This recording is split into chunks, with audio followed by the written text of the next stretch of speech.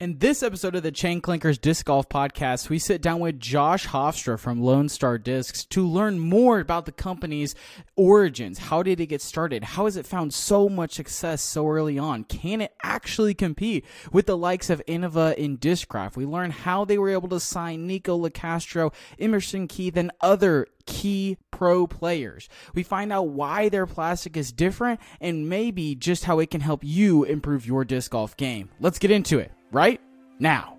Hey guys, Josh Hofstra here with Lone Star Disc, and you are watching the Chain Clinkers Podcast.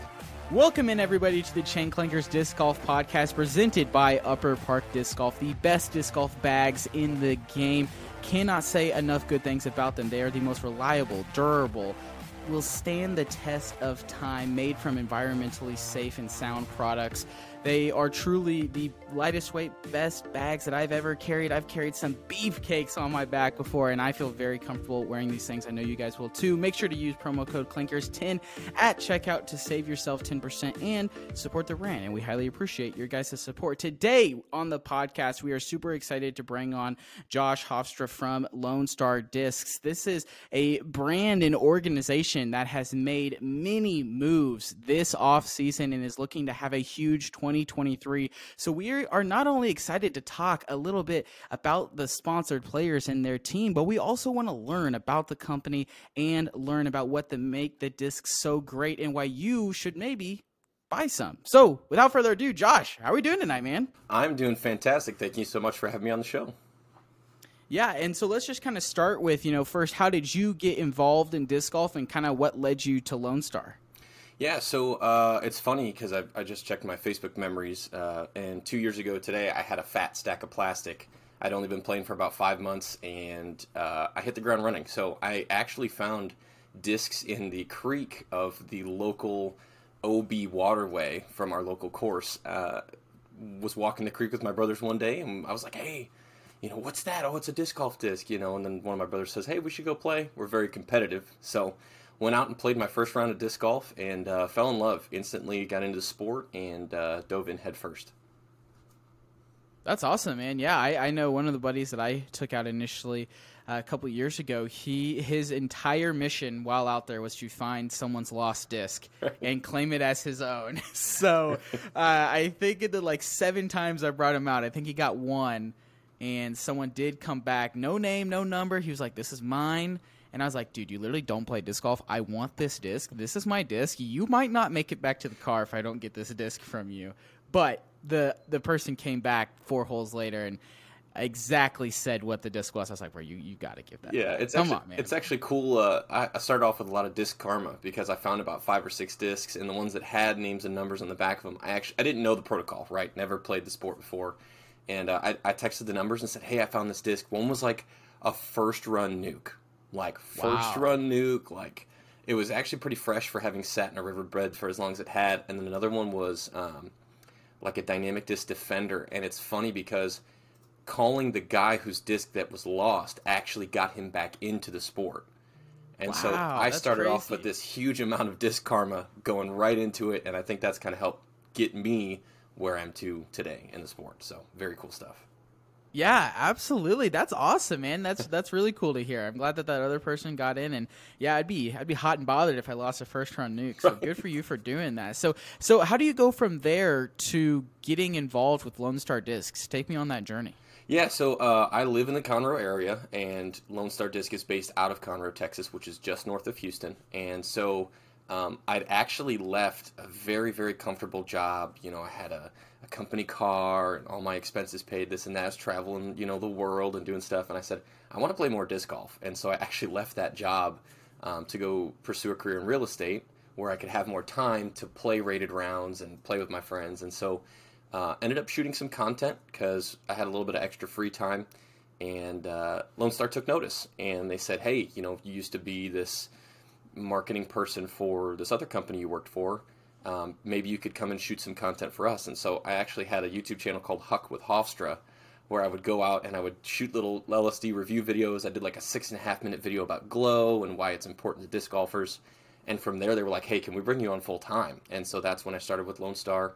Full time was about October of 2022, I believe, or no, October 2021. So I've been there for a year and a half. Awesome. That's really cool, man. That's got to be super exciting, and good on you for taking that leap. I feel like a lot of people are terrified of doing that leap, and they'll just be stuck in the same rut day after day after day, never changing anything. So really good on you for doing that. And what is Lone Star Discs? I mean, in your best words, how are they originated? How long have they been in the game? What kind of separates them from other manufacturers? Yeah, so the cool part about Lone Star for me is it's a family-based company. So I'm used to working in small business, and so the family is operated by the father, Terry, the two sons, St. John and Travis Dillard, and then the daughter, Brittany. And all of them on a day-to-day basis are constantly working together on ways that we can, grow the sport or set up events or just be super efficient in every way while trying to fit in some time to play disc golf. So they brought me on, and that's been a huge part of the marketing side for them. They've been around since 2019, and they had 8 or 9 molds until I started working there. The first 2 molds that we released while I was there were the Jackrabbit and the Armadillo, and in 2021 was the first year that the tail end of 2021, beginning of 2022, you can start to see the marketing really come into play, where they said, hey, we've existed for 2 years now. We've pretty much just been making discs for us, which is great, right? That's all they cared about was, hey, we're disc golfers, we're amateurs, and we want to make plastic that fits our game. And so the plastic is really tailored to fit amateur game well, which correlates into the pro side, because eventually we started making discs for pros like the Jackrabbit and overstable beaded putter. So super cool. Got to see kind of the fruits of our labor come to fruition over the course of the 2022 season, where we garnered enough popularity to receive praise and focus and attention from a lot of the pros that were on tour. So that's kind of where we're at today. It grew from a family-owned and operated business to now we're one of the hottest companies in disc golf.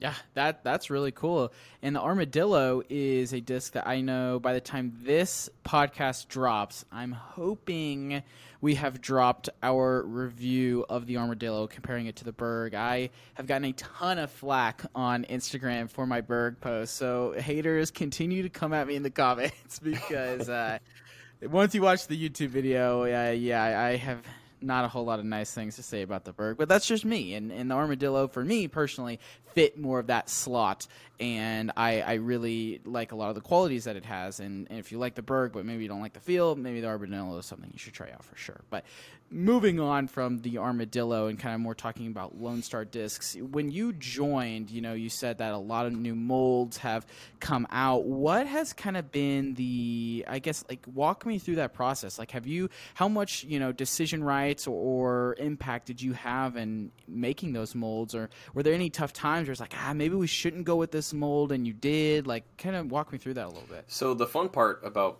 working with the Dillards is you never know what you're going to get. I'll just use today as an example. There is a disc that got shown to our team members today on our team page that hasn't been released yet, barely was thrown. I don't even know if one got thrown today, with a new stamp, new foil, new disc, and it got released to the team. I had no idea that this disc, stamp, and foil even existed until my boss, Terry Dillard, posted it to our team page. So one of the things that separates us is that we do work in such a rapid fashion. We're not waiting on anybody else's approval. It's up to the Dillards. And so 95% of the discs have been made by the Dillards, basically going out and saying, hey, we need this disc. I would say there's only a handful. The Armadillo, for example, was literally one day, St. John and I were kind of bored sitting there at work. Work hadn't really picked up to the pace that it's at now, obviously. And I said, hey, man, we should make a one-speed disc. Those are super fun to throw. He's like, I've never thrown one. And so he threw a one-speed disc. I had several. And he threw one. He goes, oh, yeah, we need to make one. And so we came up with what we thought would be the best one-speed disc for what we wanted, right? Other than that, Terry Dillard is known as the creator. That's his nickname. He comes up with every single disc that we've released based on comments from pros, or, hey, I think that we should release this, or even he got into disc golf this year, or 2022, last year. the dome, the tumbleweed, all of these understable drivers was him learning disc golf and going, I need something a little bit flippy that's going to glide a long ways, that's going to carry because I'm releasing on a hyzer, what have you. So it's been really cool to see not only the discs that we're making for pros, but the discs that we also make for our game, which is amateur. Yeah, I think that's really cool. I think you see a lot of companies tailor specifically just to the pro side, and it's like, well, if you can't throw this 14-speed meat hook, then that's tough. You're going to buy it anyways because right. It has this person's name on it.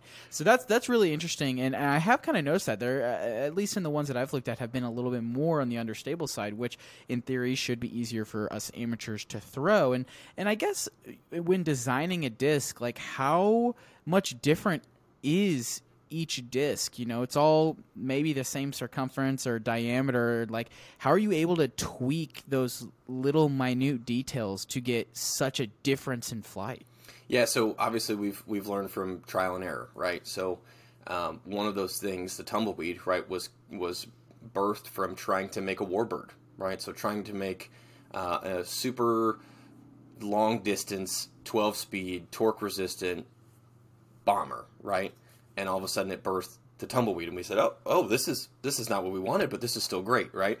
And so a little bit of trial and error, and then they obviously have a big background in disc golf. Travis and Sinjin, the two brothers, have been playing disc golf for, I think, a little over 20 years. So, yeah, they've been in the sport for a while, and so they've thrown enough discs to kind of know what needs to go where. We've also had some insight from the pros.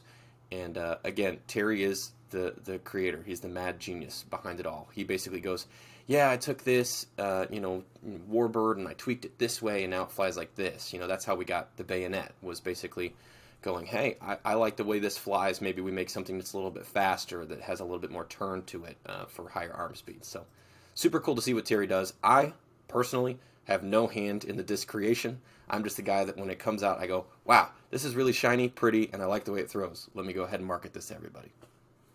Yeah, absolutely. And I don't know if maybe you know the answer to this, but do you have any insight as to maybe the like patenting process behind making a disc? You know, like we've said this on the podcast before. Every company has a destroyer. It's the Zeus, it's the Raider. It doesn't matter what company it is.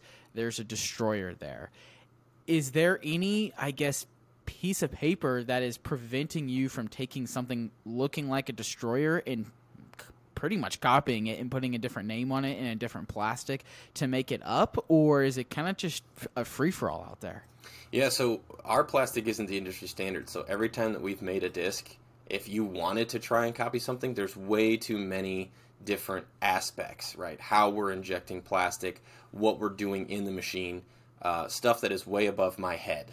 So basically, I know for a fact that we couldn't just take something and go, all right, here it is. I want this disc. And you go, well, great. There's still going to have to be modifications and things that we're going to have to do to make this work. So, like I said, Terry's the mad genius. I leave that disc design and everything up to him because he knows what he's doing.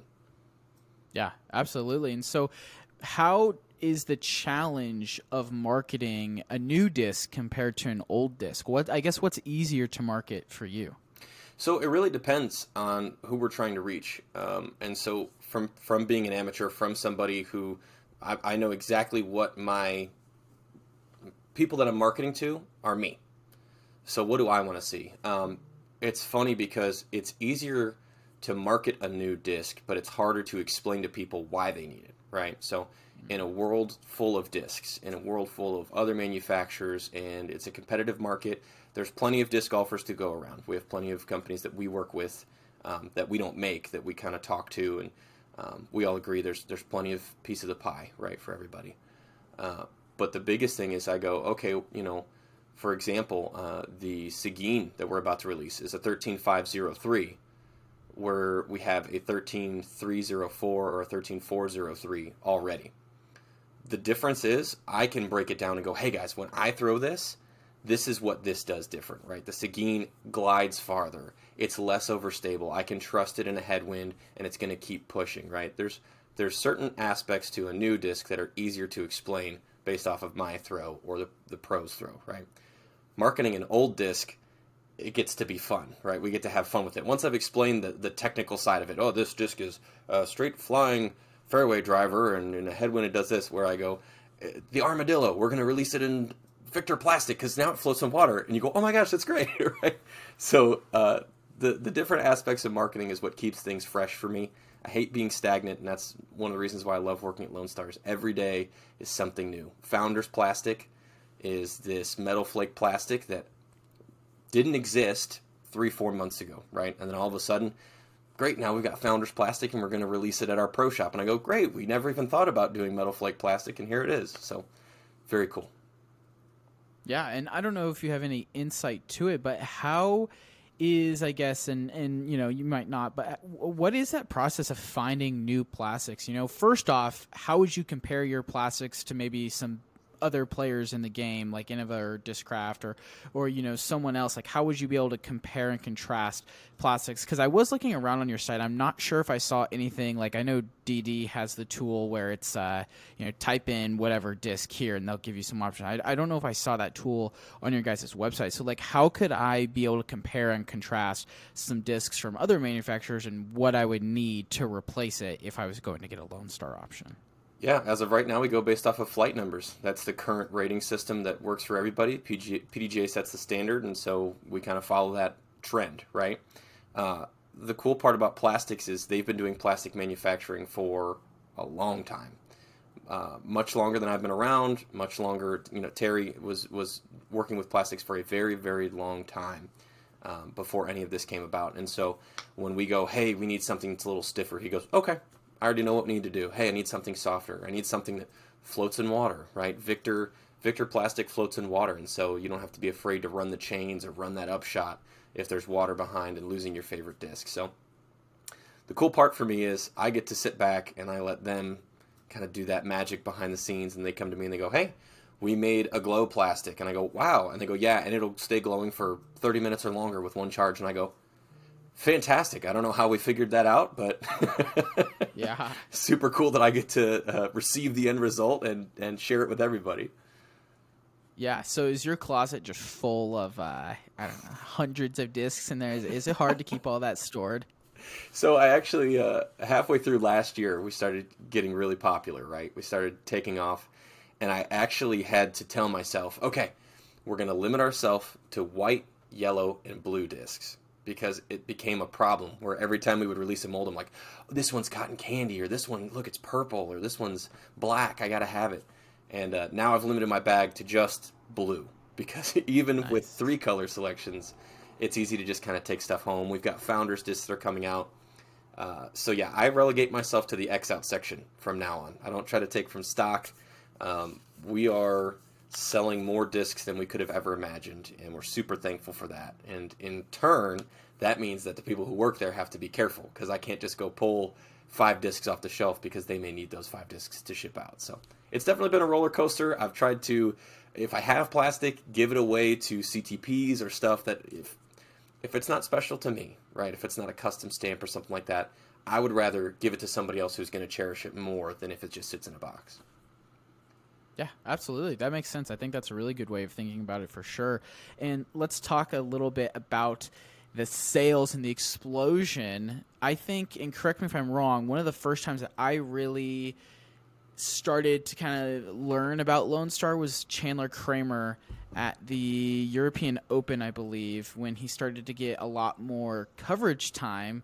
And that was really, I think, one of the first times that I had learned about Lone Star. Would that kind of be around the point where you saw maybe a big influx in sales, questions, social media followers, or has it just been a kind of a gradual growth over the last couple of years?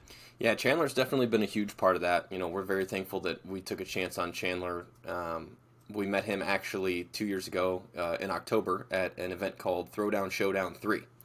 And that was in Austin, Texas, and we kind of talked with him. He said, hey, I want to join the team. And so we worked out a deal and got him on the road. And that was great, working with other players like Leah Sinagini. Leah is a rock star.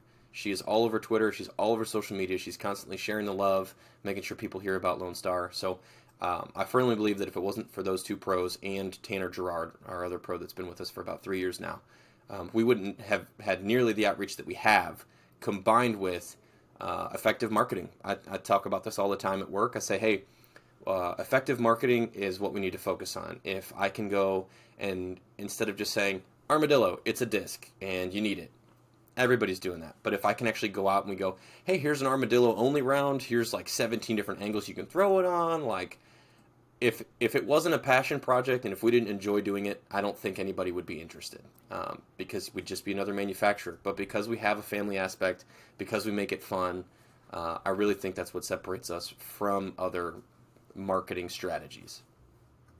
Yeah. Have you found any struggles in keeping up with the demand? I know for a while, you look at Trilogy is a great example. Discmania, another example where during the big boom in sales, they could not keep up and people would have to wait and probably would scare some buyers off of going back to them if it takes so long to get the plastic. Did you have any of those issues?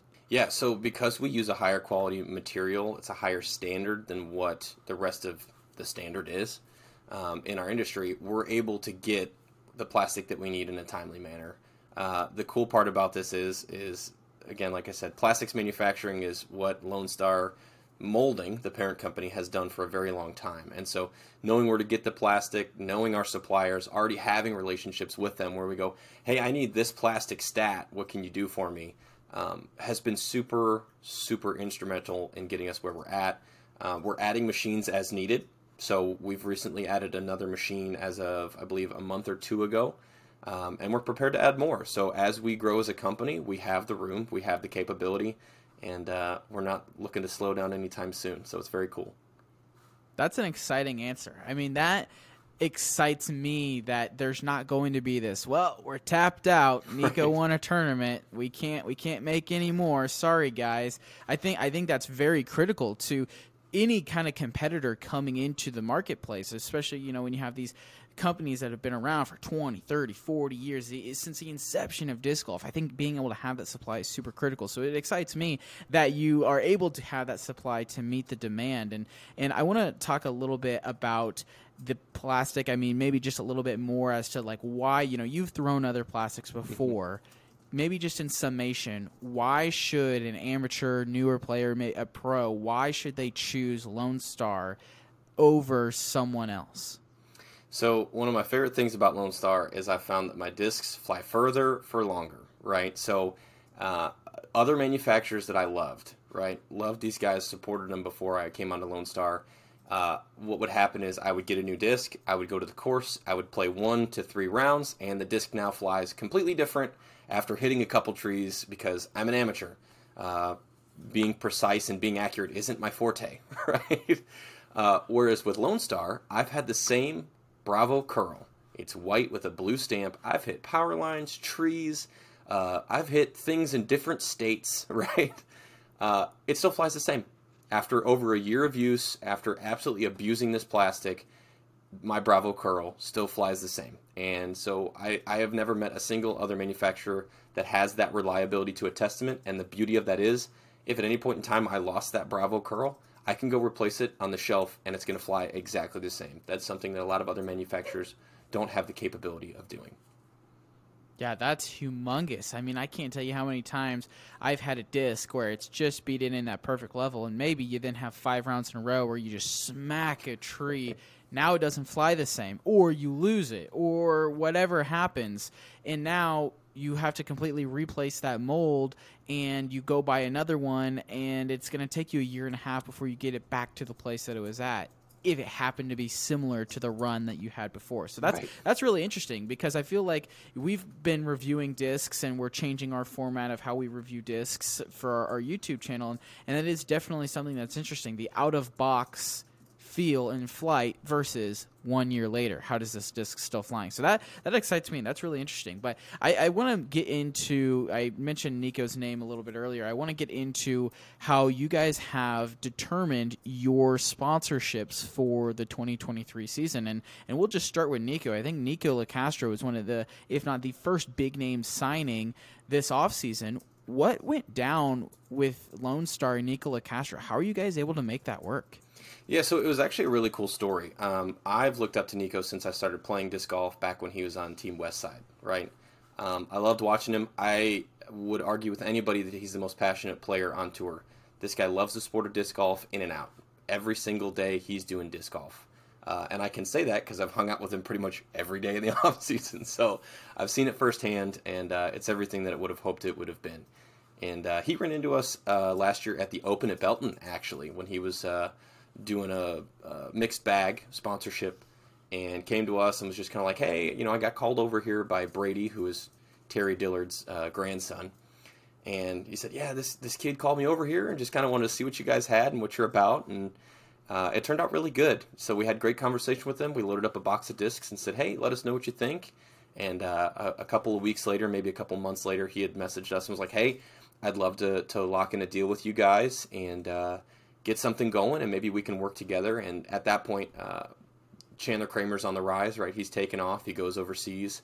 And then obviously the incident happens. And so we reached out to Nico afterwards and just kind of said, hey, we'd love to open up conversation with you still. We know that there's obviously a suspension that's in play, but you said you like the plastic. Feel free to keep in touch. And so we talked with him over the following months and checked in with him to see how everything was going. And it's been full steam since he got on board, since the announcement. He's been absolutely killing it. He's an ideas guy. He comes up with 100,000 different ideas per day, and so trying to make sure that we organize those ideas and effectively communicate them is the biggest joy, honestly, of working with Nico, is being able to take all those ideas that he has for the sport and put them into action. Yeah, absolutely. So if I'm hearing you correctly, you're saying that you were already talking to Nico before the European Open incident, and so was still open to working with him after that incident. And I guess, what was your decision calculus in being still open with him and then finally pulling the trigger and being like, yes, he has shown us X, let's do this? Yeah, everybody makes mistakes. I think that's a big thing that everybody kind of either forgets or chooses not to look at. I know, especially on a grand stage like that, being videotaped and having to look at yourself every single day for, let's call it 6 months, right? Very rough. I can only imagine what was going through his head. He's talked with us privately about it and kind of what was in his thought process, and he was truly apologetic. And so talking with him, sitting down, basically figuring out what the next steps are for him, right, as a person. Not even Nico Locastro, the disc golfer, but Nico Locastro as a person. And just kind of hearing him out. And so I really feel like being able to come alongside him, being a company that he can physically be at, physically visit, stay in touch, is huge for us, right? Like I said, we're a family-based company, we're a family-run company, and so to be able to come alongside Nico and just go, hey, we got your back, things get rough on the road, we understand, staying in your mental headspace and keeping a positive attitude is the number one way to do this, and he agrees 100%, he's on board. Again, Nico, when he's in it, man. I'll take Nico 10 times out of 10 over anybody. Get ready for the greatest roast of all time, the Roast of Tom Brady, a Netflix live event happening May 5th. Hosted by Kevin Hart, the 7-time world champion gets his cleats held to the fire by famous friends and frenemies on an unforgettable night where everything is fair game. Tune in on May 5th at 5 p.m. Pacific time for the Roast of Tom Brady, live only on Netflix. You ready? Showtime. On May 3rd, summer starts with The Fall Guy. Let's do it later. Let's drink a spicy margarita. Make some bad decisions. Yes! Audiences are falling in love with the most entertaining film of the year. Fall Guy. Fall Guy? Fall guy. That's what the poster said.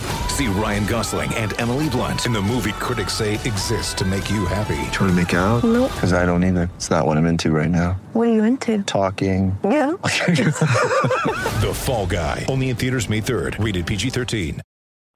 Yeah. If Nico is playing disc golf at the level that he has historically played at, you can pencil him in for winning at least one tournament a year. 100%. And even at the age he's at now, you can pencil him in for one tournament at some point during the series. He's going to find a way to get a W or get very close to and be on a lead card, be on multiple lead cards. So is he locked in for just 2023, or is he locked in for 2023 and beyond? Yeah, so basically the way that we do our contracts is we make it so that you're not just limited to 1 year. So each year you're able to sit down and renegotiate your contract. Like I said, we truly believe in individuals as a whole. So we would be remiss if we said, hey, Nico, you won 8 DGPT events this year. And you go, we're going to pay you the same as we're going to pay you next year. You go, well, no, like, you've earned it. Like, let's talk about pay. Let's kind of negotiate the contract year to year so that it makes it easier for everybody to feel like everybody's getting a fair shake in the deal. Because the disc golf season is very long. You know, we're talking, I talked with Chandler Kramer and Robert Burge today, and they're like, yeah, we got like 8 weeks of straight disc golf with like 1 weekend off, and then another 8 weeks of straight disc golf. I was like, oh, okay, like it's a grind. You got to be a road warrior to go out there. And so staying in contact with these guys, making sure everybody's got what they need to be successful is my number one priority right now. So. Yeah, that's really interesting. And I almost wonder if that puts you as a company, Lone Star, not necessarily in the driver's seat, but it almost limits your risk to signing a player for 4 years, and maybe year one, it's like, oh my God, this is one of the highest paid disc golfers and we have made a mistake. How are we financially going to be able to recover from this when we have 3 years left on this deal? Do you get that feeling at all? Or is it just, hey, no, all positive, like whatever happens, happens. If we have to end up paying you more next year, I hope we do, because that means we're getting more coming in. 100%. Like I said, family-run business. Everything that I've seen before they even had pros, right? Just the people that work there. It's a very similar situation where it's like, hey, like, we want people that are on fire for the company. All the pros that are on our team right now sought us out, right? We didn't go knocking on the door and say, hey, we need you on our team, right? They came to us and they said, hey, we like what you guys got. We like your plastic. Like, we want to be a part of that. That's a huge part of what makes Lone Star what it is. We're a passion project, right? Lone Star wouldn't have started. Travis Dillard, if Travis Dillard never played disc golf and never got behind the reins of this thing and said, I want to make some molds, this would have never started. And so we're firm believers in that of, hey, you work for me this year, you work hard this year, let's talk about next year. Let's sit down and do it. Obviously, yes, there's other sides of it where you can go, oh, I'm injured this year, or something happened, or I just don't want to play disc golf anymore. We've seen a lot of pros backing out after going on tour and realizing it is grueling being out there. Hey, maybe disc golf's not right for me. And so preparing ourselves that way and preparing the players to talk and say, hey, you can be open with us. We're not going to lock you in. We've heard some horror stories. The people I've talked to this year, again, from an AM side, from 2.5 years in disc golf, the people that I had the opportunity to sit down on the phone with and talk for hours about contracts or wanting to come play for us was astounding and also heartbreaking to hear what they're going through on their end, dealing with their contracts. So yeah, we're trying to do things a little bit different because we want to make sure everybody's comfortable. That's good to hear. That's definitely good to hear, especially I can think of a company or two who I would put good money that they do not think that way. And that kind of leads me to, you said that the players you signed this year sought you out. Mm-hmm. Another one that comes to mind for me is Emerson Keith, who, Latitude 64, he's got that Bruins disc. Right. This is someone who I was very surprised when I heard that he was moving on. So you're telling me that he sought you guys out, and I imagine you were over the moon hearing that kind of information. Let me tell you, the first In the Bag video that I ever watched was Emerson Keith. And so when Emerson Keith comes up to the booth and he's just kind of like, hey, like, I've heard some rumors about you guys. I'm just looking to, hear what you guys are all about. And after sitting down and talking with him, I didn't think anything of it, right? I didn't think we'd ever get Emerson Keith on the team. And so when he approached us as time went on and as the season started winding down and he started hanging out more, he became more of a friend, right? He'd just come around, hey, how you guys doing? Just checking in, seeing what's up and blah, blah, blah. And really started hitting stuff off with him, and always been a big fan, right? Always been a big fan of him. Love Latitude stuff. And so to have the opportunity to bring him on, he's a Texas boy, represents himself well, well-dressed, clean cut. He's a competitor too. Shot his entire In the Bag video in one take. Nice. That's awesome. I was very, very pleased to have Emerson on the team. He does a really, really good job at representing himself and representing our brand. So I'm super pumped to have him on the team this year. Yeah, we have not had the opportunity to interview him on our show. We would absolutely love to, but I mean, he seems like an outstanding guy. And I think he's a great addition because I feel as though you're going to get a little bit of consistency with him out on the Pro Tour. He's going to put his name in the hat to win a couple of times, and maybe he'll sneak one through for sure. And that's just amazing to hear because the other two names that come to my mind are the carries, AJ and Deanna. Yes. Mm-hmm. Joining the team as well, and kind of getting a little bit of those stepping stones on the FPO side as well, and continuing to build that team up. What would you say are your expectations for this Lone Star Discs team? Do you see this team, like, let's say, I don't know how much you've watched F1 before, but they've got 2 drivers and that's the manufacturer, and they get a manufacturers and a constructors championship, right? If you said Lone Star Discs out of the top 5, 6, 7, however many manufacturers you want to put there, where do you think your team ranks amongst the other ones? Well, after watching a podcast of a competing show and they put us number 9 in the power rankings, I personally believe we're top 5. We've got 2 950 and above FPO players in Lisa Fakis and Deanne Carey. Leah Sinagini is climbing the ranks. That girl is out there grinding. Her rating has skyrocketed from last year, and she's got that fire lit inside her. She's posting up some workout videos and stuff like that. So those 3 girls, they're going to go out and kill it this year. They're all veterans to the tour. They've all done it before. They all know what it takes to be there, right? The other side of this is team bonding, right? So you've got Nicola Castro, Emerson Keith, Robert Burge, Chandler Kramer, AJ, you name it, all these guys who are going out on tour together, they've got each other's back. I don't think we're going to have any of the F1 problems where, Ferrari's fighting themselves and taking themselves out before the race finishes, A perfect example of that was this weekend was a B tier at the Hideaway Open, which is kind of the kickoff for Texas Disc Golf for the year. And we finished with a first place and 2 tied for second places. And you go, watching the video of them playing together, Chandler Kramer's grabbing Emerson Keith's disc out of the basket. Hey, here you go, man. Hey, great drive. Yeah, get under the basket. It's so cool for me to see that camaraderie because it's something that I've instilled in them too, is just going, hey, we're a team, right? If you don't get along with one of your team members, we're going to put you in one of those get-along shirts until you guys figure it out, and then we're going to come out on top because it's all about us, right? It's something bigger than ourselves, and that's definitely something I preach to them. Yeah, I love that attitude. It's something that I think disc golf needs more of, and I know we've pushed on our podcast many times there needs to be some sort of a manufacturer's cup or something that gives the manufacturers a spotlight and a reason to want to build a competitive team, right? Because if we look at someone like Discraft who's like, hey, I don't care how much it costs, I'm just going to buy my way to a championship. And maybe they all hate each other over there. Maybe none of them like each other, and maybe that kind of lowers them down in the rank. Where you see a team who's a great example, since we're in Wichita, Kansas. A great example for me is the Kansas City Royals when they won the World Series. This is a ragtag team who was coming in, had to beat. I don't think the Yankees made the playoffs that year. No, they never do. What do you think? I mean, the Yankees stink. I remember growing up as a child and being like, I hate the Yankees so much. They win every single World Series. Why am I even watching baseball? It doesn't matter anymore.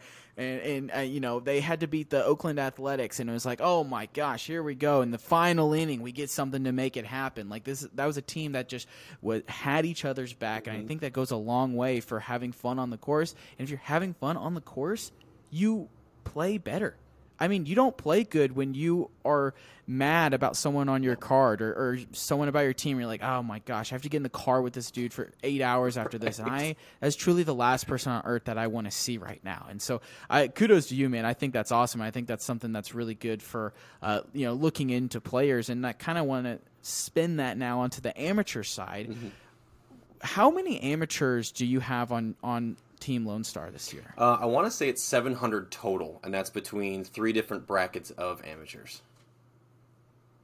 What led you to doing that many? I feel like that's a ton. I mean, maybe I'm off base there, but is that more than the market standard or average? So it's crazy. If you look at, I'll just name a couple examples. So like Prodigy's Street Team, you've got Dynamic Disc Squad program. Those are all massive programs that are much bigger than ours. But it's funny because our numbers are pretty much public, right? We don't hide anything. Honesty is the best policy. And so Agreed. Going out and going, hey, we've got 700 team members on our Ranger team, on our tournament team, and on our Founders team. And people go, 700, that's absolutely insane. And I go, it's nothing. It doesn't hold a candle to what these other manufacturers are doing. The difference is people are starting to see the level of quality that we're bringing to the amateur side. And they're going, that level of quality with 700 people is insane, right? We've had a bunch of people go, well, they're not getting anything to join the team or anything like that. And it's the polar opposite. Like I said, we've really developed a family, right? If I go, hey, Ranger team, or hey, founders or tournament, all you guys, we're getting together for a team invitational. We rented out a private course here called Spring Valley Disc Golf and invited every single member of the team to come out and play a free round, right? So you get par 2 event, and then we had the finesse course all lined out. We had 2 food trucks show up. We had our full vendor village. We had all of our pros there. Like, it's an insane time. Got to meet a bunch of people that, hey, I flew in from California. I flew in from Wisconsin. We almost had someone from Hawaii fly in. We're big on family, right? We're big on getting everybody together and having a good time because that's what the sport's about. And so people are taking notice. So 700 may not be the largest AM team out there, but we're definitely the most passionate team out there. I can say that for a fact. Yeah, and I really think that honesty is the best policy is very true for the growth of disc golf overall, Yes. right? If we are all secretive about our numbers and not being forthcoming, I think that limits the growth potential because think about it. If you're a new player and you've been playing for 6 months, you're like, I'm pretty good at this. Maybe I could go pro or, maybe I just want to get sponsored so that way I can, rep someone and all that. I think new players are like, I have to be sponsored or I suck at disc golf. I mean, you don't have to be sponsored, guy. Trust me. Yes. It will be okay. You're good at disc golf. You got this, champ. But it's one of those things where I think when teams are a little bit Jekyll and Hyde Yes. on what they're doing, it limits the amount that someone wants to try and their motivation is lowered because what's the point of trying if you have absolutely no chance of making it? 100%. Yeah, and I think that was the big thing for us is I've been enrolled in other programs, right? And I've seen what I've gotten, and I was like, man, that kind of sucked. Like, you guys basically just used me for making money, right? There was no team aspect. There wasn't like, hey, let's get together this weekend and we'll all meet up and go play together. It was always about like me as an individual, not us as a whole. And so one of the things that we've really tried to cultivate is that team mentality, right? Even the pros where we're like, hey, we're going to be out at a local course over here where they do glow every Tuesday. It's called Zuby. We're going to be out at Zuby with Chandler Kramer and Robert Birch. They're going to be set up selling their Tour Series disc. Y'all come get your pictures taken. Like, we're going to have everybody out. And so we always want to give back to the community because the community has always given back to us. The support that we receive from our local community is what got us off the ground initially, and it's what's going to keep us in the air moving forward. So we might as well reach to other communities outside of Houston, right? Which is where the whole Ranger team idea came from, and work with those communities. We have so many passionate team members that love this sport, love giving back, and I couldn't be happier, right? It was the best decision I think we've ever made to have a large team and give it this level of quality to show, honestly, the disc golf world what not only Lone Star is capable of, but us as a sport is capable of. Yeah, I love that, man. So what does it look like as maybe you've kind of talked about it a little bit, but what are the benefits of being maybe benefits and requirements of being on Team Lone Star as an amateur? Yeah, so we just require that you're PDGA active, so you have a PDGA number. We don't require that you play a number of tournaments or anything crazy like that. So for our Ranger team member, if you're PDGA active, if you have social media, if you love sharing the sport of disc golf with people, we invited everybody to apply. We had like 2,000 applicants, and we ended up having to cut it down to around 600. And we always invite people to reapply, right? There's always either a reason, hey, I didn't have my PDGA number, oh, I don't have social media, The social media side obviously is to help us market, but at the same time, if you don't have social media, how am I supposed to get you together with other Ranger team members so you guys can meet each other and kind of like work on things together? There's a lot of sections. We even have I'm big into Rocket League. I play a lot of video games. And so we have a Team Lone Star Disc Rocket League club and a Team Lone Star Disc Rocket League Facebook page. And so that's a huge thing for me is getting everybody together and having community and fellowship and doing that. So, yes. So that was one of the huge factors. And the Ranger team is, are you friendly? Do you get along with disc golfers? Do you have social media, right? Tournament team, 975 rated and above guys. Those are the guys that are going out. Maybe they're not on the tour because they haven't cracked that 1,000 and up rating yet where you need to get entry into these events, but you're on the rise. You're on the grind. You're going out there. So 975 rating and above, PDGA active, and that's 100% bag requirement. The Ranger, we put 90% on it. We'd assumed if you're going to join our team, you're probably already bagging a couple molds, right? And I've actually heard of some major success stories from guys that they were like, yeah, I had like a 70% bag, and then I decided to just, hey, I'm on Ranger team, might as well just go 100%. And they're like, I've never shot better because all the plastic I'm throwing is from the same manufacturer, so I know if a Lariat's a 9.5 -1.1 and I'm throwing a Ranger that's a 5.5 -1.1, these guys are rating their numbers the same in-house, so I know exactly how this is going to fly, and I know what the plastic does for me. And I'm like, that's great. I couldn't be happier about that, right?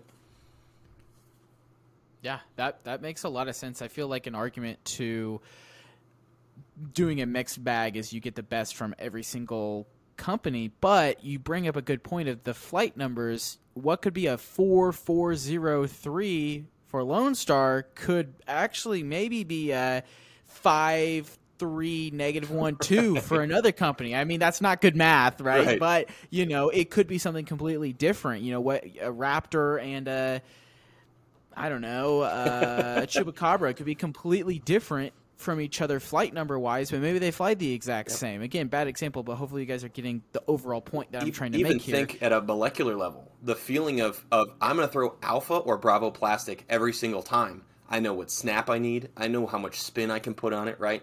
If I go from that to another manufacturer's plastic that's completely different, I'm not getting that same, not, comfortability, but essentially efficiency in your throw. You go, I know exactly what this is going to do because this is exactly how it felt in my hand when I threw it the last time, right? So I love it. Like I said, I love seeing others succeed. And so far, bringing these people into the family, into Lone Star Disc, and seeing them succeed has been one of the biggest joys of my life. That's awesome, man. And so one more question kind of on the sponsorships. Mm-hmm. When you were looking at those 600 applicants, I know you had kind of talked about being friendly, having social media, but what were maybe 3 things that stood out the most that made you be like, yes, this person has to be on the team? So if I'm someone who's applying for Team Lone Star in 2024, what are 3 things that would set me apart? Number 1 is being active on social media. I went through every single application by hand. I clicked on everybody's links. I saw how they were interacting with their community. Some people didn't make the cut because they were straight up rude, right? You go, hey, I saw this post that you made, and instead of helping this guy out, you kind of shut him down. And so, we're going to have to pass for this year. We want people that represent our company well. There's a lot of people out there that have a lot of passion, right? And we've seen that. Making sure that everybody's on the right path together and has the same mental process moving forward, right? If we're all on the same page moving forward, then there's nothing that can stop us. And so aligning yourself with Lone Star's values is the second thing, right? So I made our core values and I put them up on our FAQ and downloads page, or our About Us page online, and kind of going through and you just go, okay, integrity, right? Going through and making sure, hey, you're not on buy-sell trade pages trying to scam people, right? You're not on, you're not going to minis and playing in MA4 when you're 900 rated, right? A lot of that stuff is integral to the growth of the sport. And then the third thing is honestly just seeing what events you've played. You go, hey, if you're playing the same events, you go, yeah, I'm just go to the same weekly mini, and you go, that's great, that's no problem. You're being active in your community, and that's what matters, right? So seeing people, repetition, right? Every Thursday we have a Thursday mini that Lone Star hosts, and so you go, okay, I see you out there every Thursday at your mini. Hey, how's it going? How's the wife and kids or whatever? You can kind of see where people start to build their repetition and where a lot of people get involved in the sport is number one biggest thing. If you go out and you go, yeah, I played 6 events last year, and you go, yeah, well, do you go out and how are you building up your community, right? Are you going out? If I can go on your page and I see that you're going out there for work days at your local course, or if you're volunteering your time or all that stuff, it goes a huge way with us because we know that those are people that we want to be ambassadors for our company because that's what we're about as well. You heard it here first, folks. If you want to increase your chances of being on Team Lone Star, you gotta be a good person. You gotta have that integrity. You gotta have some social media. Hey, it does. I mean, I'm not gonna sit here and be like, yeah, you have to have 6,000 Instagram followers, no. right? I mean, it's just how do you carry yourself, right? Think about this for yourself when you're applying. Maybe it's Lone Star, maybe it's elsewhere. If you were the business, could you look yourself in the mirror and be like, what can I provide them? If you can't come up with a whole lot, I wouldn't set your expectations to the moon, right? Right. I mean, honestly, what can I do for the sport? I know we're not like a lot of other companies. I often, when people ask me what my thoughts are about the industry, I kind of go, well, it's real cliquey, right? So certain manufacturers are more jocks, some are more band geeks, some are more this, that, and the other, right? And that's why I always bring up the term family a lot. When people join Team Lone Star, they really feel like they're a part of something bigger. They go, hey, I'm connected now with all these people. All of our pros said the same thing. Nico came into town after his signing, and we went out to a local mini, and he's like, the love that I've received from the people in Texas after everything that's happened has been massive for my mental health, massive for my passion for the sport and getting back into it. And so that's huge to me. Like I said, I've said it 100 times. This is all a passion project. You know, we wouldn't be here if it wasn't for our passion for the sport. So if you want to join Team Lone Star, you got to be passionate. If you're just out there being lukewarm, get better and maybe you'll make it onto another team. Right? That's amazing. I love that response. That's good. No, that's good. That's good. You want the people who are going to have that passion behind you and repping your brand. I absolutely love that. Josh, this was so much fun. I'm glad that we were able to learn a lot more about Lone Star Discs and about your own personal journey. Where can people continue to connect with you and Lone Star Discs? Yeah, so you guys can check us out on Instagram and Facebook as Lone Star Disc. Check out our YouTube channel. It is growing at a rapid rate. We've actually added 2,000 subscribers in the past 30 days. Our videos are averaging around 20,000 views, and we're always updating fresh content weekly, so swing by our YouTube. And then that's pretty much it. If you need to get a hold of us, you can email us at info@lonesstardisc.com. We love seeing you guys out there throwing that Lone Star plastic, and thank you so much for stopping by Chain Clankers Podcast and spending time with us today.